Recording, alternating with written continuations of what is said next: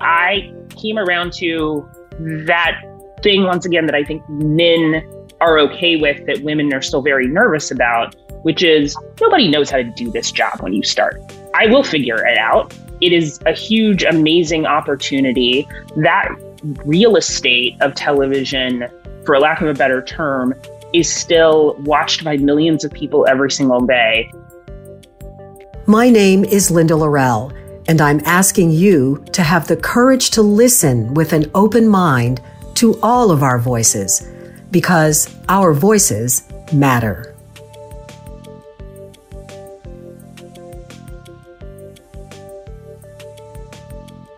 I want to take a moment to thank BMW of West Houston for sponsoring this episode of our Voices Matter podcast. BMW, of course, is known as the ultimate driving machine because of its precision and power. As someone who has driven a BMW for many years now, I can attest to that firsthand. But I think what's even more important, especially about this particular BMW dealership, is that it understands the power and the impact of giving back to its community. BMW of West Houston is known for its support of countless local charities, and that is important to us here at our Voices Matter podcast. So if you choose to do business with BMW of West Houston, not only will you be getting the stellar first-class service that the dealership is known for, but you can also rest assured that you are doing business with a dealership that truly cares about and gives back to its community. Hey everybody, it's Linda Laurel. I am so glad that you joined us for this episode of Our Voices Matter podcast. My guest today is a multiple Emmy Award-winning and Peabody Award-winning journalist who is responsible for shaping 2 hours of news every weekday morning on CBS. Her name is Shawna Thomas, and she's the executive producer of CBS Mornings. Now, Shawna and I go way back. She grew up here in Houston, so I've known her for quite some time. And we will go into our backstory, and it's a fun one. But let me tell you a little bit about her journalistic journey, which she goes into great detail. She is a graduate of George Washington University in political communications. She has a master's degree in broadcast journalism from the Annenberg School of Journalism at USC. She has worked at multiple major networks across the spectrum, all of which led her to the position that she now holds at CBS. I cannot wait for you to hear this conversation. And if you are a journalism junkie, somebody who really follows the business and wants to know a little bit more about how the sausage is made, this is for you. If you are a young person aspiring to be a journalist, or you know someone who aspires to be a journalist, this conversation is for you. If you want to learn a little bit more about management and leadership style, this conversation is for you. There is so much here, and I am so incredibly proud of her. And when you hear this conversation, you will see why. Here now, my conversation with Shawna Thomas. Shawna, it is such a pleasure to finally get you on the show. And we've been trying to connect for a while, and I'm just so excited to have you. So welcome to the podcast. Thank you. I'm glad we were able to do this. Yeah, me too. So before we let our audience in on how we know each other and how far back it goes, I want you to kind of take us through a little bit of a snapshot of your career and how you ended up leaving Houston, Texas, and becoming who you are now as the executive producer of CBS Mornings. So I know it's quite a story. I'm going to try to truncate it as much as possible. But yes, I grew up in Houston, Texas, watching you on television, clearly on the news, on the local NBC affiliate. And I decided to go to college to study political communication. I thought I would go into politics, campaign management, that kind of thing. And my parents in Houston, while neither of them has run for office or anything like that, definitely instilled in me the idea that voting was important and understanding government was important and politics was important. And I used to watch Meet the Press as a child, which makes me an incredible dork, I realize. But, that is how I grew up. And so I went to college in Washington, D.C. at the George Washington University, and kind of got my first real taste of working for a news organization. I interned with Fox News while I was there. But I also was getting this degree in politics and really thought that's what I was going to do, and ended up with my first sort of real full-time adult job out of college being a lobbyist for the meatpacking industry. And I did that for 2 years. And about a year into it, it really solidified that I'd rather report and tell people how politics works instead of like physically like myself going to fundraisers and lobbying and that kind of thing. But I did learn a lot about how Congress and Capitol Hill and campaigns worked and that kind of thing because of that job. So the second year I did that job, I was applying to graduate school for journalism. And, I'm sure there could be another podcast just on the practicality of going to grad school for journalism. But for me, it was important because there are some very hard skills I needed to learn. And even though I had taken media and journalism classes in college as part of my degree program, I didn't know how to shoot. I didn't know how to edit. I didn't know how to do a lot of things that and this is the sort of 2002, 2003, 2004 time. I went to grad school in 2004, where people, especially younger people getting into this career, needed to start to know how to do everything. Like things were not going to be as siloed anymore. So I went to University of Southern California, Annenberg School, which is, in my opinion, the best broadcast journalism program in the country, and really sort of got my. I know it's great, but we can debate that. I'm a Mizzou grad, okay? So I understand that. I understand. Great schools. They are great schools. So I got my hands really dirty at Annenberg, really just learning how to put all the parts together, and as well as learning journalism theory and writing for TV and writing for online and writing for print and all that kind of stuff. So the idea of the program was to sort of create kind of a really well-rounded person, even if you knew, and as I did, that like I was going to really focus on broadcast journalism. And out of there, I was lucky enough to go to NBC kind of right out of graduate school, into an early career program they have. It's called the News Associates Program. It is about growing sort of producers of color internally inside of NBC. And because of that, I did sort of 4 different experiences at NBC over the course of a year. And one of those experiences was kind of weirdly full circle for my childhood. I got to work with Tim Russert on Meet the Press, filling in for a producer who was on maternity leave at the time. And I could not do at that time what that producer could do, but I did get the experience of working really closely with Tim, which is like a highlight of my career, and seeing like how he thought about these interviews and how they put that show together. And Meet the Press, is now the longest running show on television. And it was getting there at that point. And I felt incredibly blessed to do that and really sort of understand DC from a different point of view. But so I sort of grew in my career at NBC. I spent a decade there. I had amazing experiences. And a lot of it, I tell sort of younger people when I do conversations or talks or whatever about this, is a lot of, and I'm just going to say a lot of my success, I think, is due to when someone asks you, like, do you want to go do this, no matter how small of a thing it is or how big or how much time it'll take or anything, I'm a big proponent of like raising your hand and just saying yes. And, my one caution is like, if you think someone is putting you in danger, you do not need to say yes to everything. You think someone is like, that is one caveat, but overall, no matter how small the task is, it all sort of builds together to make television news. And so I sort of was always, I think right place at right time, but also raising my hand all the time and being like, yeah, I'll go do that, or I'll do this, or, just whatever I can learn, whatever I can soak up, and let me figure that out. And so over time, I was a Capitol Hill producer, and I got to work with Tim Russert's son, Luke Russert, as the Capitol Hill correspondent at the time at NBC.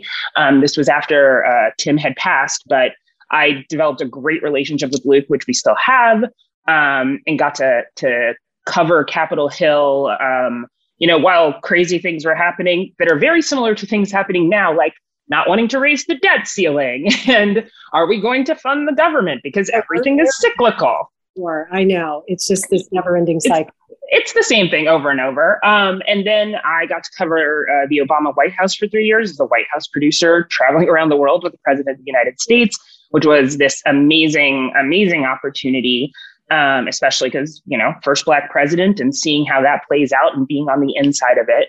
And then I got to actually be the senior producer of Meet the Press when Chuck Todd took over, I became senior producer and really got to help sort of shape his version of the show. But also, once again, the kid from Houston, Texas, who used to watch the show on TV, was now like in the control room and behind the scenes for this show, which I would say almost every Sunday was this weird dream come true. And I learned a lot at NBC News, and I sort of got to a point in 2016 where, it was time to do something a little different and a little new, and my contract was up. And I could have stayed at NBC, I think, for years and years and years. But an opportunity to go from the longest running show on television to a television show that did not exist yet, with a company called Vice, was sort of put in front of me. And it's one of those things. This is also one of those things about like saying yes. I knew someone who was going to help run that show. She called me up and said, "No, there are people in DC that you think would be good correspondents for the show," because she didn't know DC people, and I did. And I gave her some names, one of which actually ended up getting a job as a correspondent at Vice. And then I was like, well, my contract's up. Is there anything for me? And she was sort of like, well, no, but, we were thinking about hiring a DC bureau chief, but we weren't going to do it until next year. But if you want to come in and meet the boss, you come in and meet the boss. And so I flew myself up to New York, and just did an informational meeting with him. Mm-hmm. And, to this day, it was one of the most influential interview processes I've ever been in. I wasn't technically interviewing for a job, but he was interviewing me. And I learned something about how to approach interviews with other people when I would get into a position of hiring, which was, his first question to me wasn't like, tell me about your resume or blah, blah, blah. His first question to me was, what do you think is the biggest problem in Congress right now? It was about trying to figure out how I thought about things. And I don't think I'd ever been in an interview like that before. And we ended up talking for more time than you ever want to commit to about earmarks, which I think is actually the fact that there are not earmarks anymore is, I think, one of the biggest problems in Congress. And he told me about his vision for this show on HBO that Vice was producing. And I came away from it being like, I'm not going to leave the stability of like Meet the Press or whatever. But he had like implanted something in my head that kept growing. And I'm like, I got to do something new. I got to start a bureau in Washington, D.C. for Vice. I got to be part of this show, because I realized that if he was able to achieve the thing that he said he wanted to with that show, in 3 months from then, I'm watching HBO on my couch in Washington, D.C. and not part of it. And it is that great. I would feel like the biggest idiot in the world. And so I raised my hand and said, I'm going to leave this really stable, great thing and go to this thing at this company that my parents had never heard of. And it's so many great lessons in this, because I think that, especially as women, we tend to not raise our hand, especially if something is offered to us that we think is outside of our wheelhouse, or it's something that we don't feel that we're qualified for. Whereas the guys will typically raise their hand and say, sure, I can do that, even though they know full well they can't. But they know that they're going to figure it out.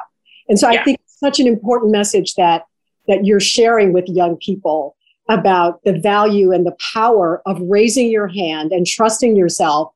And you know what? You might fail, and that's okay. You're going to learn something from it, and then you keep going. So your parents were not all that happy about Vice, right? No, they were not all that happy about Vice, mostly because, it's called Vice, and two, it's just something that they had never heard of. And, going back to, my parents originally, even after college, were like, when are you going to be like, when are you going to go to law school? When are you going to go do these things that are very stable? And I think that a lot of that has to do with, I think, growing up Black. I think it has to do a lot for them. They grew up without a lot of money. They grew up in various versions of poverty. And so television and television news just seemed in some ways, I think, to them a little bit, at least my mother, a little bit crazy, and that there wasn't necessarily, I think she worried, if this doesn't work out, how is my kid going to pay for dinner every night and that kind of thing. Mm-hmm. And, there's a lot more representation in this business now than there used to be, but there still aren't a lot of people who look like you and I at certain levels of this business. And just making levels. Yeah, exactly. And so because I had found some kind of version of stability at the network level at NBC, I think my parents were just like, why would you leave that? And I understand it. And I think I understand it a lot better than I used to. But it was something I needed to do. And I thought I could find stability in my own way somewhere else. But, sidebar joke, I always say, because it's true, my mother did not stop asking me when I was going to go to law school until I introduced her to Barack Obama at a White House Christmas party, which at that point was like 6 years into my time at NBC News. It was very clear this is what I was doing for a living. And it really literally took me being like, come to Washington, D.C., come to the White House. Come meet Barack Obama kissed her on both cheeks. And then she stopped asking me when I was going to go to law school. Take a look around, see where you are. I think we're good. Okay. We're good. We're fine. We're fine. So I got to work for the show called Vice News Tonight on HBO for 3 years, and really got it like was a paradigm shift on how I thought about making TV news and how I thought about storytelling and how I thought about writing and how you shoot a story and all this other stuff. It was just, I was learning at the same time. I was running a team that I sort of handpicked in Washington, D.C. And we were making this show that, while canceled by HBO after 3 years, don't get me wrong, I think had some impact. And I think, the biggest example of that for me is the Charlottesville episode, which a lot of people saw. Won 4 Emmys and a Peabody for that. Yes. Right? Yes. Sidebar, yes. Hello. Yeah. And I was one of the 2 senior producers on that particular episode. Okay. So we're going to come back to that in a minute. I want to get to the part where keep going. I want to get you all the way to where you are now. And then I'm going to come back to this part. Yeah. And you can edit lots of this. So I was in Vice for 3 years. The show was ending. It seemed like a natural time to leave that experience and try something new. And I definitely thought about going back to NBC News. I thought about going back to multiple networks at the time. But this offer and experience to work for a startup called Quibi, which doesn't exist anymore, sort of came to me. And it was a chance to sort of learn a different side of production. So I ended up being a development executive for this company that was run by Meg Whitman and Jeffrey Katzenberg. So it was an LA-based company with a New York office. And I was in charge of developing sort of short form news content and working really closely with people I had worked with before. NBC had a deal with them. CBS had a deal with them, BBC had a deal with them. And I was like basically managing these accounts and helping them develop these short form news programs that would appear every day on this app called Quibi. And so it was sort of a little bit the business side of it. It was the creative side of how do you work with different clients and achieve something different with them. I worked with LA production companies that were making like a music news show for us, as well as like a Black culture show for us. And I sort of had my fingers on all these different pots and just seeing like, how do you kind of build something like this from the ground up? And that didn't work out very well because Quibi does not exist anymore. And so, but I learned a ton from Jeffrey Katzenberg. I learned a ton from the guy who brought me in, this guy named Ryan Kedro, who before that job, he was the executive producer of CBS This Morning at CBS. And so when that job ended and my parents learned I had lost my job in the Wall Street Journal, Quibi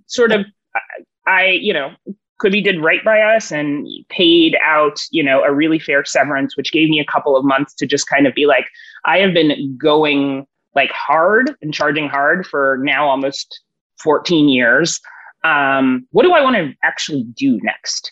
Is it go back into network news? Is it go to like a .com kind of thing? I talked to Axios a lot about jobs. Is it go to CNN? Like, what is it?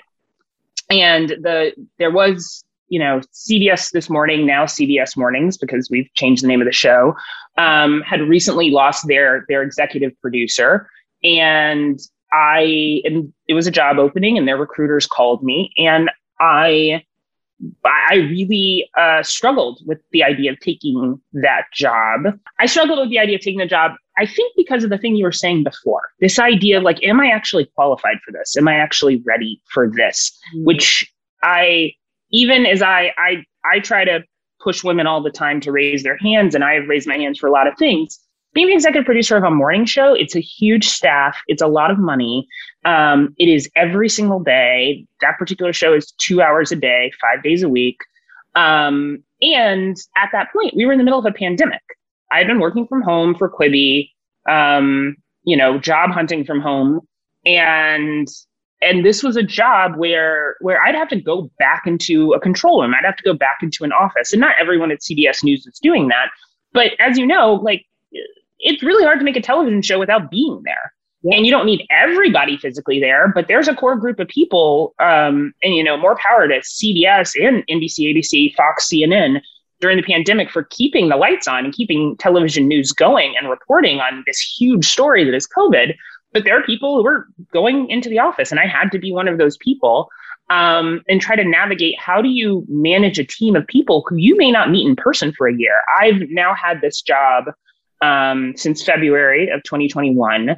And I'd say 2/3 of the staff that I manage, I have not met in person. We do Zoom meetings all the time. I talk to a lot of people. This day, you still have not met all of them? No. Wow. No, because literally our rules are, they all can't come into the office. Right. We still, there are still limits on how many people we'll allow in, and there's a testing regimen. But after talking to a lot of people, including my former boss at Quibi, who had run this show, the guy before him, who I had known from NBC before that, who started CBS This Morning when they switched from the early show to CBS This Morning in 2012, I believe that's the right year. I came around to that thing once again that I think men are okay with, that women are still very nervous about, which is nobody knows how to do this job when you start. I will figure it out. It is a huge, amazing opportunity. That real estate of television, for lack of a better term, is still watched by millions of people every single day. And if I have a chance to help shape that storytelling, help people get smarter, help people feel, help people learn something, and then I learn a lot about not just making TV and making live television, but like the business side of this, the ad sales side of this, the management side of this, it's going to make me more well-rounded in my career too. And also CBS News is no offense to my friends at the other networks, the pinnacle of storytelling. It's the place where 60 Minutes lives. It always has been. It always has. Yeah. So it's hard not to say yes to that. And that is kind of how I ended up back in New York, almost full time, and managing this show. So I've been a fan of CBS This Morning, before you spend now CBS Mornings, for many years. So yeah. I have watched the trajectory of the show through the ups and the downs and the challenges and the anchor changes and the just everything that every show, I don't care what kind of show it is, every show goes through it. Right. And it's very challenging. So when you came in, what was your thought about how you wanted to shape the show in a way that reflects what your journalistic views are in terms of how to cover a chaotic, very difficult time in which we are living? What was your thought process in terms of how you were going to make that mark on your show? So a big thing that I pushed kind of from the very beginning, which came out of me clearly watching a lot of episodes of CBS This Morning as I was going through the application process for the job and the interview process.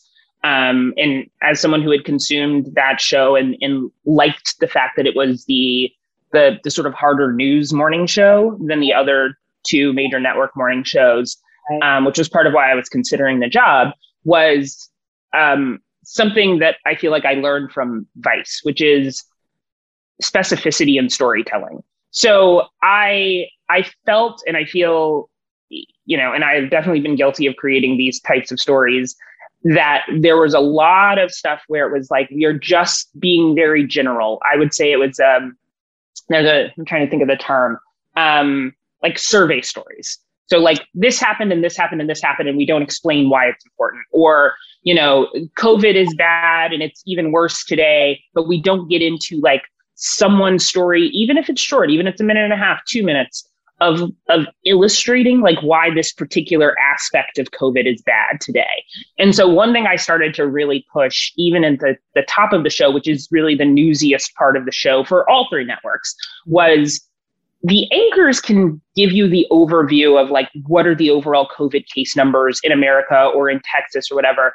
But I started trying to push the correspondents on, find me the story, like the specific story that helps illustrate that. Find the character, find the person who can talk to you about how hard it was to get a shot at the very beginning. And live in that story. I will work on the stuff around it that puts it in context for the audience, and trying to just, and my theory behind that is, one, if you can do that, that gives you more time to like allow the audience to connect with that person and hear that story and possibly learn something from it or feel something from it.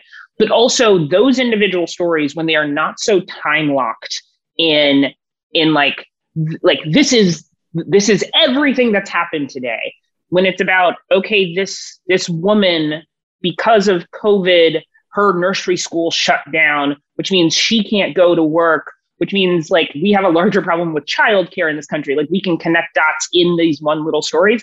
That story can live longer online than just that hour it's on television. Because you're focusing on the human impact. Exactly. And that's hard. Dots around that. Yes. Yes. And so what I'm trying to do is create content that works in the context of that 2-hour show, that thing we build every day, but also works outside of that context, because the future is digital, the future is the internet, the future is all of those things. And so having a story that someone wants to watch, whether it is on my 2 hours of my television show, or it is on my website, or it is on Twitter, or it is on Facebook, so that you're using the content in multiple places. But hopefully people who are younger, who are not going to watch at 7 a.m. Eastern time on their local CBS affiliate, can still experience and find content that is relevant, but that lasts online for longer than just that blip it's on television. Yeah. And so I'm really pushing in that direction with the show. And then as we've relaunched it and become CBS Mornings, we're trying to be more in tune as like one sort of family between CBS Morning, CBS Saturday Morning, and CBS Sunday Morning. This idea of like more feature storytelling in our 8 o'clock hour, and spending a little bit even more time with characters, and being and using that time we have on TV with this audience in a slightly different way to tell richer stories is something that I'm excited to do, and that we're trying to do now. As a regular viewer of CBS Mornings, you guys did a story earlier this week that was just so beautiful and so impactful. And it's a perfect example of the kind of storytelling that you just articulated. And it was the story about Ghana. Yeah. The woman who left the United States and has moved back to Ghana. I get chills right now. Just so for everybody out there, if you missed that story, you need to go online and find it. Yeah, Google CBS Mornings, Deborah Patta, who is an amazing correspondent who's based in South Africa for us. It was and Ghana, and you'll find it. It was an incredible story.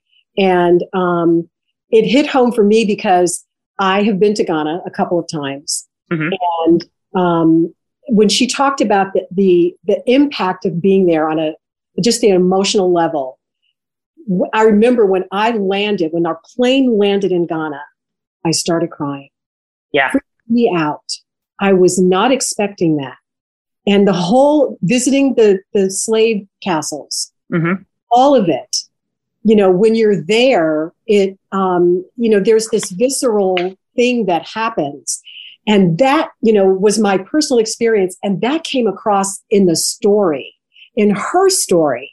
And so that's an example of exactly what you were talking about. Find me the story of the person who, because of the way she feels being treated as a woman of color, a Black woman in this country, and not feeling safe and wondering when she's looking over her shoulder if she gets stopped by a police officer, and scared about all of that to make the decision to literally move her life to Africa was within the context of what's going on in our society today. It was brilliant. It was the constant feeling like you're an other in the United States of America, and the woman that Deborah Pata spoke to and told the story around, there is this idea that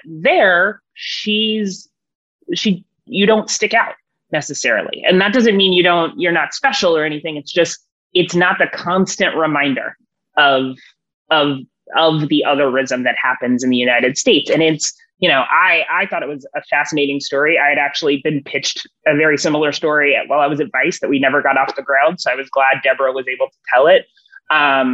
But yeah, so there's a larger context to why we tell that story right now, but just let the correspondent tell the story. Yeah. Yeah. Yeah. I love it.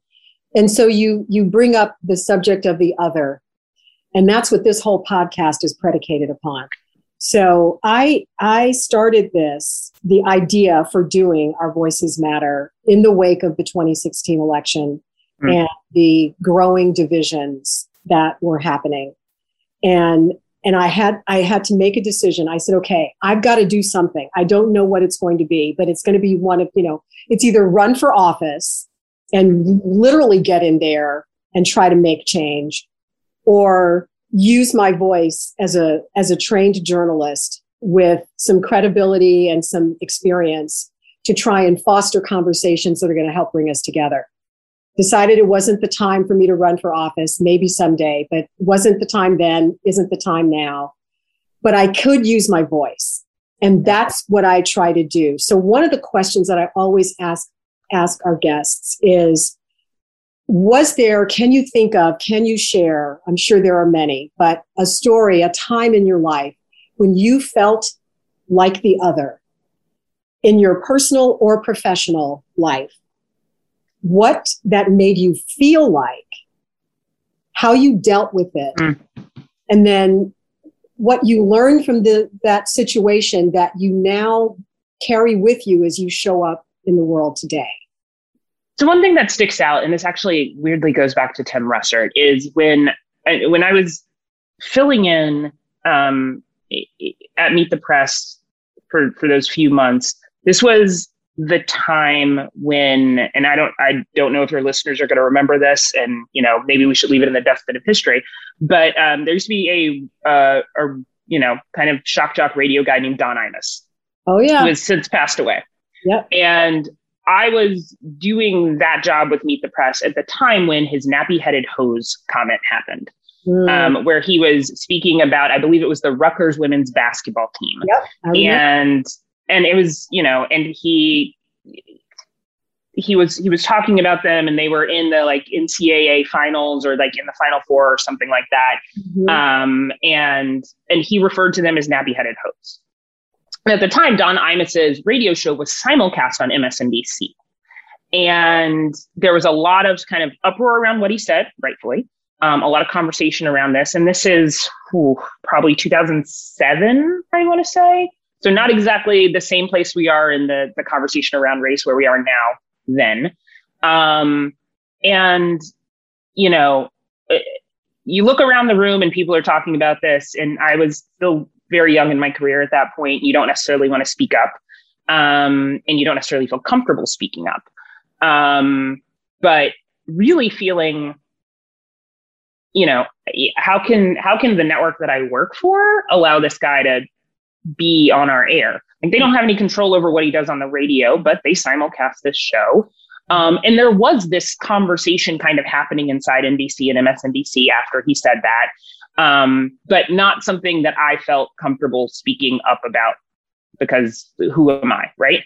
And I will remember that Tim Russert, who, while being the anchor of Meet the Press, the moderator of Meet the Press, also was the DC bureau chief for NBC News. And I sometimes go back and forth about whether you want to put people on the spot this way, but I remember he pulled me aside and brought me into his office, and he said, Shauna, I want to know what you think about this. Because I was a young woman of color who I think he rightfully perceived was not going to speak up in a meeting about this at the time.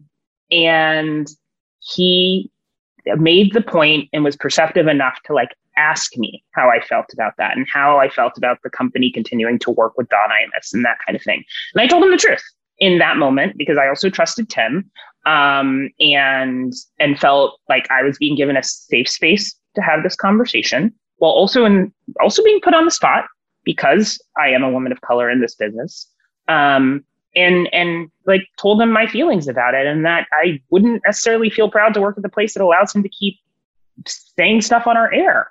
And you know, I don't think I'm the reason NBC got rid of Don Imus' show. I think it was a hearing from a lot of different parts of the company as well as outside of the company that did it. But I will never forget Tim taking that moment with me. Because if you don't take that moment with people sometimes, if you don't know enough, even him as a white man, he knew enough to be like, these younger people around me who are of color, if we don't at least talk to them about this, if we don't address it, if we don't get their input on it, that will always be something they remember about this job, about this place, about this company, about this world that they live in. Mm-hmm. And so that is an example of feeling like the other, but also feeling like I was given agency as the other. Yes. And learning something about management from that too. I was just going to say that's leadership. You know, there's so many lessons in this story. And let me just say that I loved Tim Russert. I mean, yeah. You know, oh my God, he was a giant. And I had the good fortune to meet him once when he came to Houston and visited the station where I worked at KPRC and really spent like a whole day with him. And just hearing you say this does not at all surprise me that he came to you and said, talk to me. How do you feel? How are you impacted by this? I want to know, because that's who he was. And he that was a part of him as a journalist, of course. I mean, that's just how he rolled. But like the lessons about management and leadership and speaking up and then you having the courage to really say how you felt, because you didn't have to. No, I did not. You did not have to. But I felt I could in that situation. Yeah. Wow. So you mentioned the conversation that, you know, we're having about race, and we talked about Charlottesville very briefly, and the incredible reporting that your team at Vice News did that garnered, you know, the Emmys and the Peabody. And what is it, do you think, about your storytelling that stood out? What was the approach? What made it such a standout? So the dirty little secret of that is we didn't go into that weekend thinking we were going to turn a whole episode into just this story. We hadn't done that before. At least I don't think we had done that before up until that point. And if we had, it was something that was like much more planned out than this. We thought we were going to cover the rally. And, you know, on Monday we do a 6-7 minute piece, which was sort of like our version of a sort of shorter package, weirdly. But a key thing that allowed us to do what we ended up doing was, because that show was 5 days a week at 7:30 at night on HBO, and we didn't have a weekend show, and the actual event was going to happen on a Saturday. As we planned around what was going to be our angle into that, we tried to plan something where it would last until Monday at 7:30 p.m. So whatever like spot news happens, because, you know, the cable news networks are going to be there, people are going to know what happens there. We can't do anything about that. It's not going to be a secret that, you know, white supremacists marched in Charlottesville, which means our piece needed to have some kind of added value that shows you some part of it that you aren't necessarily going to get from the live hits from CNN. Right. So we had already decided to go into that knowing we were going to follow around this specific white supremacist, and in some ways embed with him and do it from that point of view, which is, it's a controversial choice, but the correspondent, Ellie Reeve, who we put on it, has a lot of contacts in that world, as well as sort of like online white supremacist organizing. She works for CNN now. And so utilizing her contacts, especially from her previous work before she came to Vice, as well as our, we have amazing producers who helped set it up. We went in knowing that we had a different storyline to follow, and that we, like, some of the noise we weren't going to worry about, because we know our show airs 48 hours after this thing happens. So what that allowed us to do, as we're planning for that, is we were there the night before when they were on the college campus marching and got that footage. We were there behind the scenes that day with this particular guy. Now that what happened ended up being much bigger than I think anyone sort of thought it would be.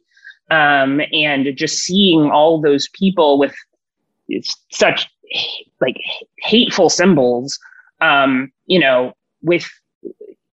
a mask on, without a hood on, just out there, was incredibly impactful. And then the car accident happened, and Heather Heyer tragically passed away. And I remember I was actually, I was not on the ground there. I was senior producing it and had sent the team, but I actually had been in New Orleans at the NABJ conference, that Friday before. And then I was going to Atlanta to see a friend, and I just ended up on the phone with our team the whole time. And also emotionally, like, they were not in a good place. But I also was like pushing. I was like, okay, I know, this terrible thing happened in front of you. I want to make sure y'all are okay. If we're going to see this story out, we have to keep telling this story. And so, there's a scene in the piece where they're in this hotel room that evening with the white supremacist. I'm not going to use his name. And he's like, has all these guns around him. And he's kind of like, it's a scary scene. I was scared for the team. We had a whole conversation about like where the producers should be in the hotel room so that they could run out the door, and like where the cameras would be and all this other stuff. But it was like, we had a story to tell and a storyline to follow. And so we kept following that storyline. And so on Sunday night, I'm on the phone with one of the producers back in New York who's starting to put this together with an editor. We're still thinking 6 or 7 minute piece. And I'm like looking at a script and everything. And, once again, another management lesson for me is our boss, Josh Durangle, had been part of these conversations and like understanding the footage that we gathered and everything. He went into our offices in Brooklyn on Sunday night and watched this cut down the editor had done of the footage that was something like 60 minutes long, just long. And I'm still working with the producer, and we're trying to like find the right moments. And my boss calls me I'm in my apartment in DC, and he's like, we're going to make this the whole episode. And I was like, wait, what? And he's like, I just watched down like the long cut, and then I ended up being sent the long cut. And he's like, we have a beginning, middle, and end, and a full story to tell that's impactful. And it is worth showing it to our audience, like kind of being on the inside of the hate. And I had this moment in my brain where I was like, wait, I didn't know we could do that on a nightly newscast. Like, we could just fully throw out the convention of having multiple stories and just do one story because this is the right story for us to tell at this particular moment. And it sounds crazy now that I didn't think that way, but I didn't think that way. That wasn't the model. Yeah. That isn't the model. And so Monday, which we ended up airing that piece Monday night, we actually did 2 versions of the show because we weren't totally sure we would get the version of Charlottesville that everyone has seen. We weren't totally sure we'd finish it. So there is somewhere in, some archive, there is like a political report from me about sort of like the political implications of what happened in Charlottesville. There are like 3 other pieces. We did all this other stuff. And about 3 that afternoon, we realized that we could not finish both versions of the episode. And so either we put all of our energy into one or we do the other one. And so we scrapped the other version, and we're just like, we are going to full bore get this done. Nobody watched it down before it aired at 7:30. It rolled straight live from our control room to HBO's control room to the world. And we just like through sheer will and also knowing we had this story, put it on television. Yeah. And it was an honor to help shape it. It was an honor to be a part of it. It's still incredibly sad and affecting, and, you know, winning a bunch of awards is great, but what was, you know, more fulfilling is that even the show that a lot of people never watched and will never watch, that was on HBO, which is behind a paywall, even though a lot of our content ended up on YouTube after the fact.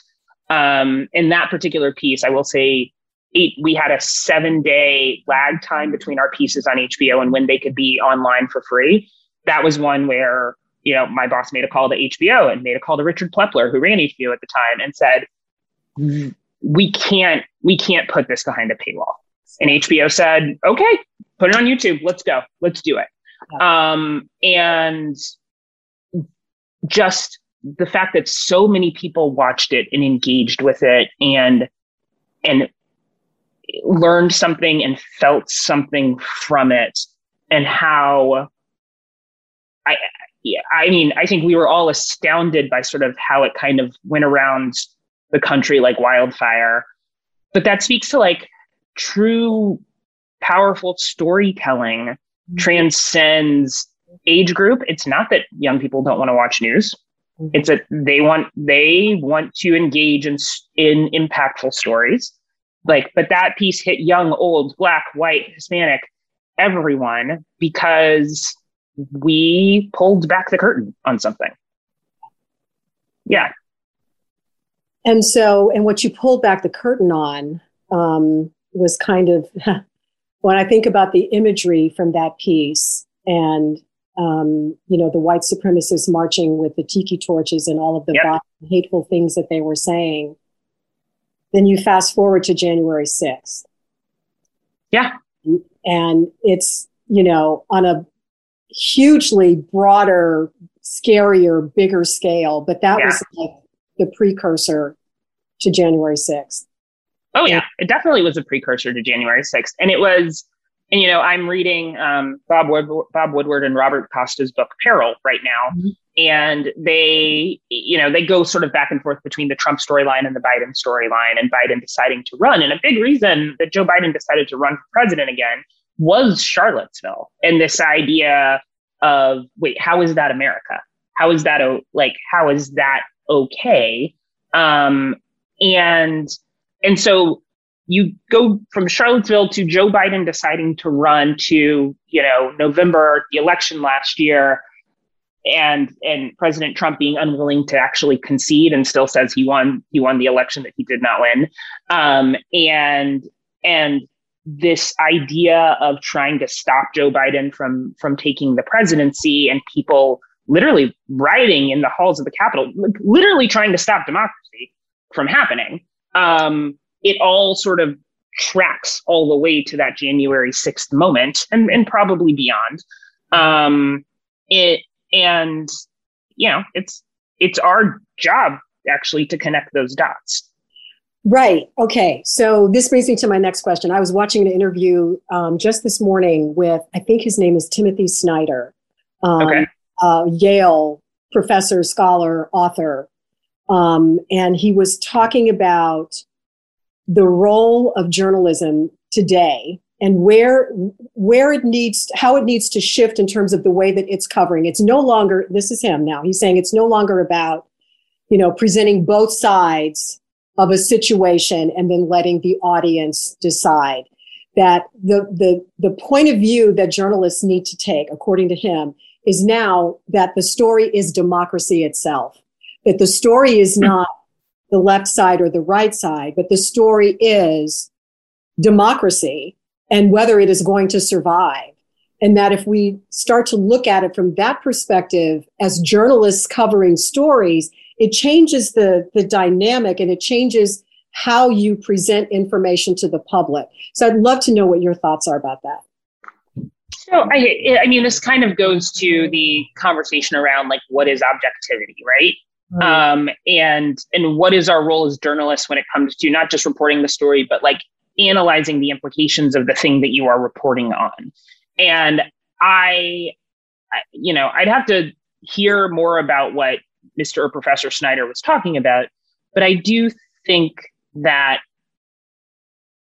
part of why we do what we do and the amount of time we spend learning about topics or learning about issues, the amount of time I've spent learning about politics and covering it, it is partially my job to also put all of that in context.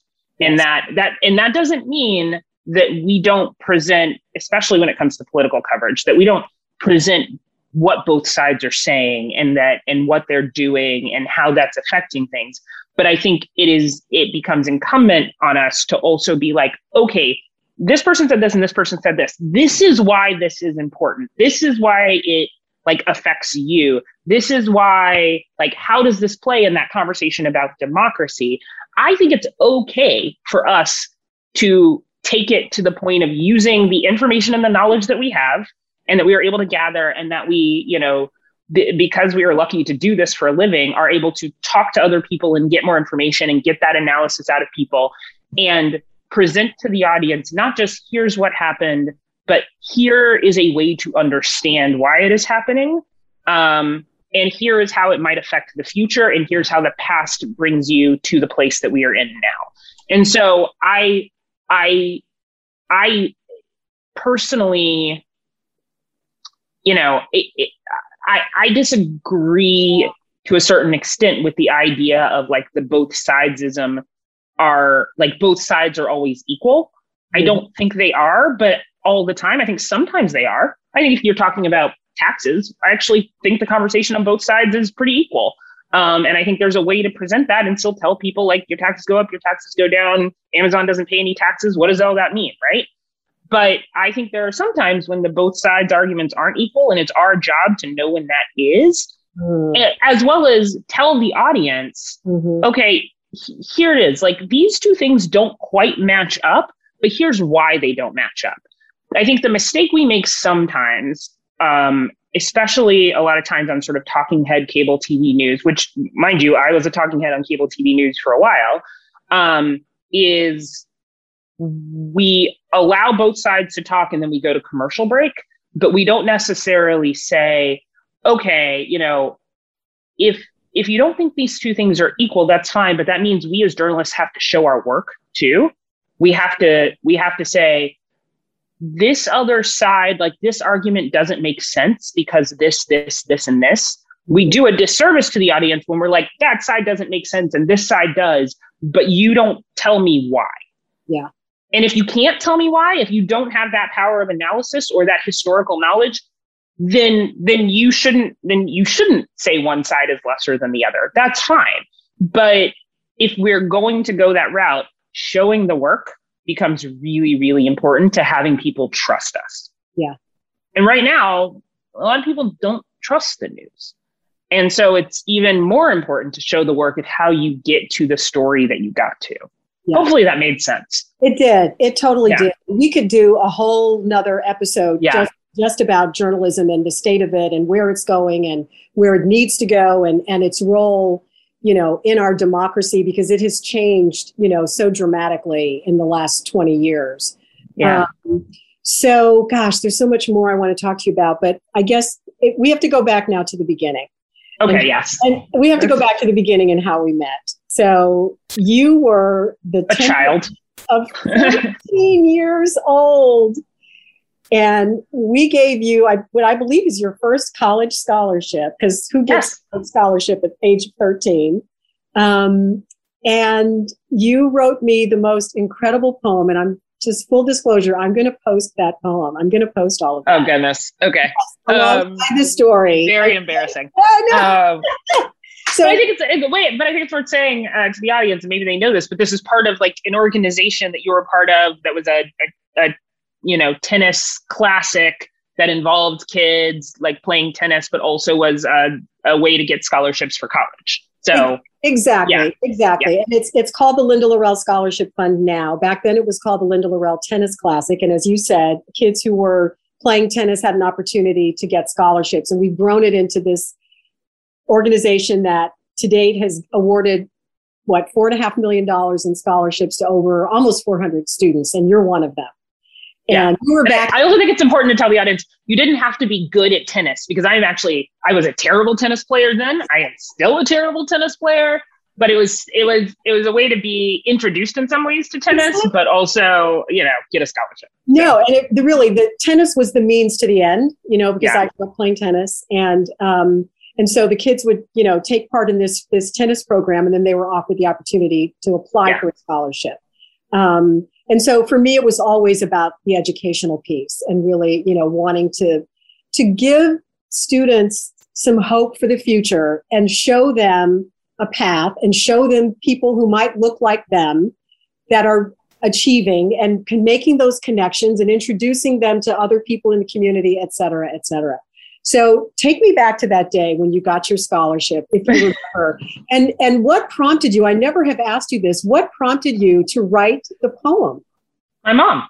My mom said, this is such a good opportunity, and it's interesting. And, Linda Laurel is such a known person in the community. She was like, you should write something and give it to her, like as a thank you, basically. So that was Rhonda Thomas, totally Rhonda Thomas. I would like to pretend I was that aware of a 13-year-old, but I wasn't. I was 13. My mom said, do this. And she thought I was a talented writer at the time. I'm sure that poem is terrible.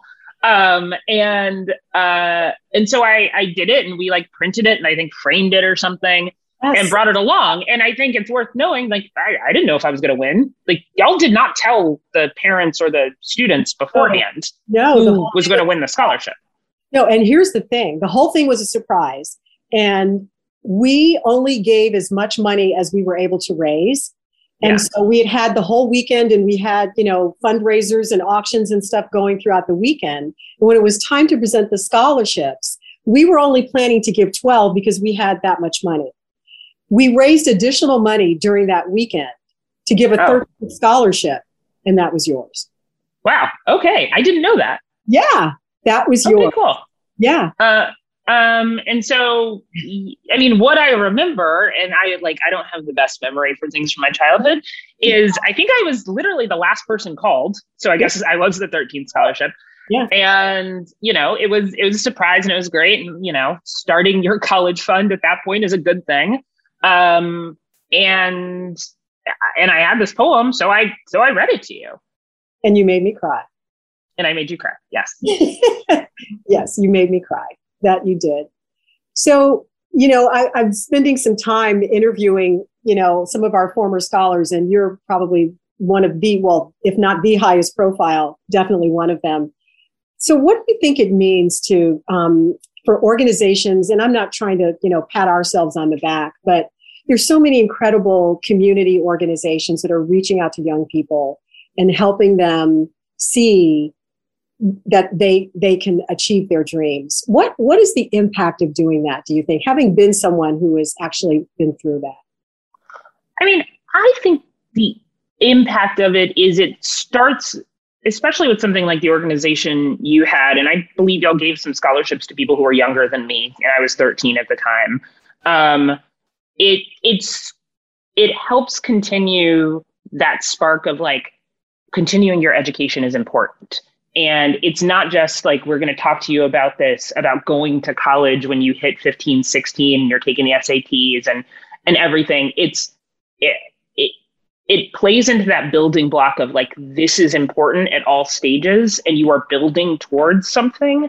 And here, even at this moment when you're 11, 12, 13, we're going to give you a little bit of money so that you start thinking I have a little bit of a cushion. And yes, I ended up going to GW, which is wildly overpriced. But even knowing that, okay, there's this little bit of something that I know is in my back pocket, and it's a symbol of how important it is to do that thing 5-6 years later. I think that's a big part of it. Continuously reinforcing, especially upon younger people of color, that idea that people talk about or you see on TV or going to college, that's a real thing. And that's a real thing that will help you. And you should be working towards that. And so those moments, even if they're few and far between, especially as you're younger, that just make it so that it isn't a crazy conversation. It's this is typical. This is what you do. This is how this works. Yeah. I think that's where the importance comes in. because you're consistently having the conversation about what is after high school. And, and there's so many incredible stories now. And we actually are in the process now of turning over the Linda Laurel Scholarship Fund to former scholars. Oh, wow. Put it in the hands of people like you and, who have gone on to great success and, are doing amazing things in the world. So, all those years ago, I never in a million years could have imagined that you would end up in the same profession that I know and love and have devoted, most of my life to. And I can't tell you how honored I am to know you and to have known you through the years and to see the success that you're having is it's just so inspiring and so wonderful. Well, it's an honor to know that you remembered who I was. When you reached out, I was like, how does she even remember that? That was so many years ago and they've given away so many scholarships and whatever, but you're inspiring. And I remember watching you on TV. I remember you telling me the news. We were, once again, I work for CBS News. You should, everyone should consume CBS News, CBS Mornings, 7 a.m. Eastern time on your local CBS affiliate. But we grew up in an NBC household because people grow up as households. And you were a prominent woman of color on TV doing this thing that helped inform people every day. And that, I may not have understood the impact of that when I was 10, 11, 12, 13, but I get it now. So thank you. You're welcome. You are very welcome. And it's humbling to hear you say that.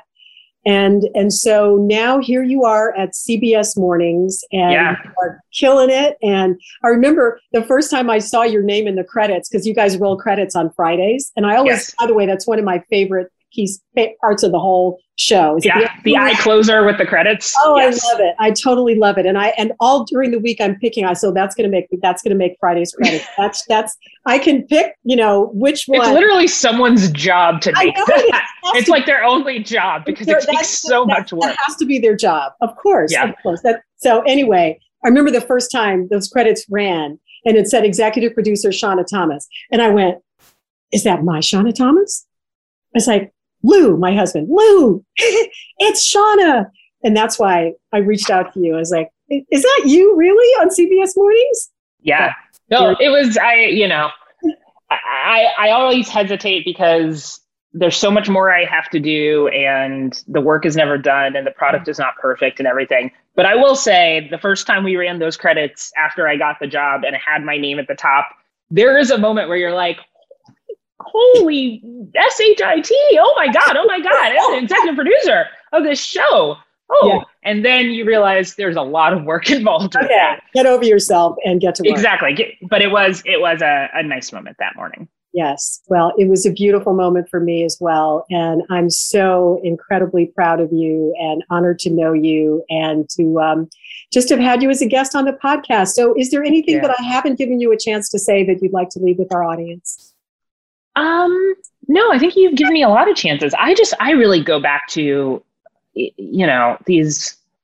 the television news business and the media business. It is a strange business. It is a hard one to break into. I am not, I think I did a lot of work, but there's a little luck involved in being in the right place at the right time. But I really go back to, if this is the kind of thing you want to do, if you want to tell stories, if you want to be involved in journalism or tell stories in other ways, if you want to get into like entertainment television, if you want to get into reality television, that whole thing, one, like look for opportunities early on, especially when you're in school, to like intern in those things and like find ways to be part of it. I had lots of, I mentioned the Fox News internship, but I also interned at the local CBS affiliate in LA when I was in grad school. I interned at Good Morning America. I took other opportunities that came along. So, find a way to like get involved, but also it comes back to that, like, raise your hand and be there and be present and say yes. And if that tape, I'm using old school terminology, but if that tape needs to be logged, log the tape and do it really, really well. And I think one, especially I don't know what your audience is like, so maybe they will pass this on to younger people that they know. at every level, doing quality work stands out. And so since I've become someone who has like senior in their title or executive in their title, the thing I always say about interns is you only remember the stellar ones and the terrible ones. That's it. You don't remember anybody in the middle. The terrible ones you will never ever forget, and people think you don't remember, but you do remember. And when that resume shows across your desk again, comes up on your desk again, you're like, that person was terrible. That television world is a small world too. It's a very small world. But the stellar ones, the thing I don't think people also realize is you try to find a way to get them a job. And when I was still at Meet the Press, we had this intern named Justin who we did finally, because he was stellar, who we finally found like a freelance job for. And he was great at it. And when I walked out the door of Meet the Press, one of the things that I sort of left my boss at the time with was like my recommendations. And I was like, I'm leaving. That means like you're going to have a little extra money to play with. Make that kid a staff member with full benefits. Like that is something that you need to do. He is an integral part of this show. He's the lowest rung, but he should have more than what he currently does. And they did. And everyone remembers the hard workers. So just raise your hand, say yes, and work hard. I love it. Perfect message to leave for our young people. Shauna, you're amazing. Thank you so much. You're amazing. No, thank you. This has been fun because people like talking about themselves and you gave me an opportunity to do that. Well, but thank you. I learned so much about you. So this was great. Thank you so much, my friend. What a powerhouse. I hope you enjoyed that conversation as much as I did. So I am going to make sure that we have Shauna come back because I feel like we just scratched the surface with her. There's so much more we could talk about. I want to thank all of you for giving her permission to speak and for having the courage to listen with an open mind. Thank you for being a trusted and valued member of the Our Voices Matter podcast family. If you've not already done so, please do subscribe on your favorite podcast platform of choice. Like us and then share. We really want to get the word out about the conversations that we're having that will hopefully help bring us together as humans. Thanks so much again, everybody. We'll see you next time. Thanks again to our sponsor, BMW of West Houston. There's a special offer for members of the Our Voices Matter podcast community. Just click the link in the show notes, bmwwest.com.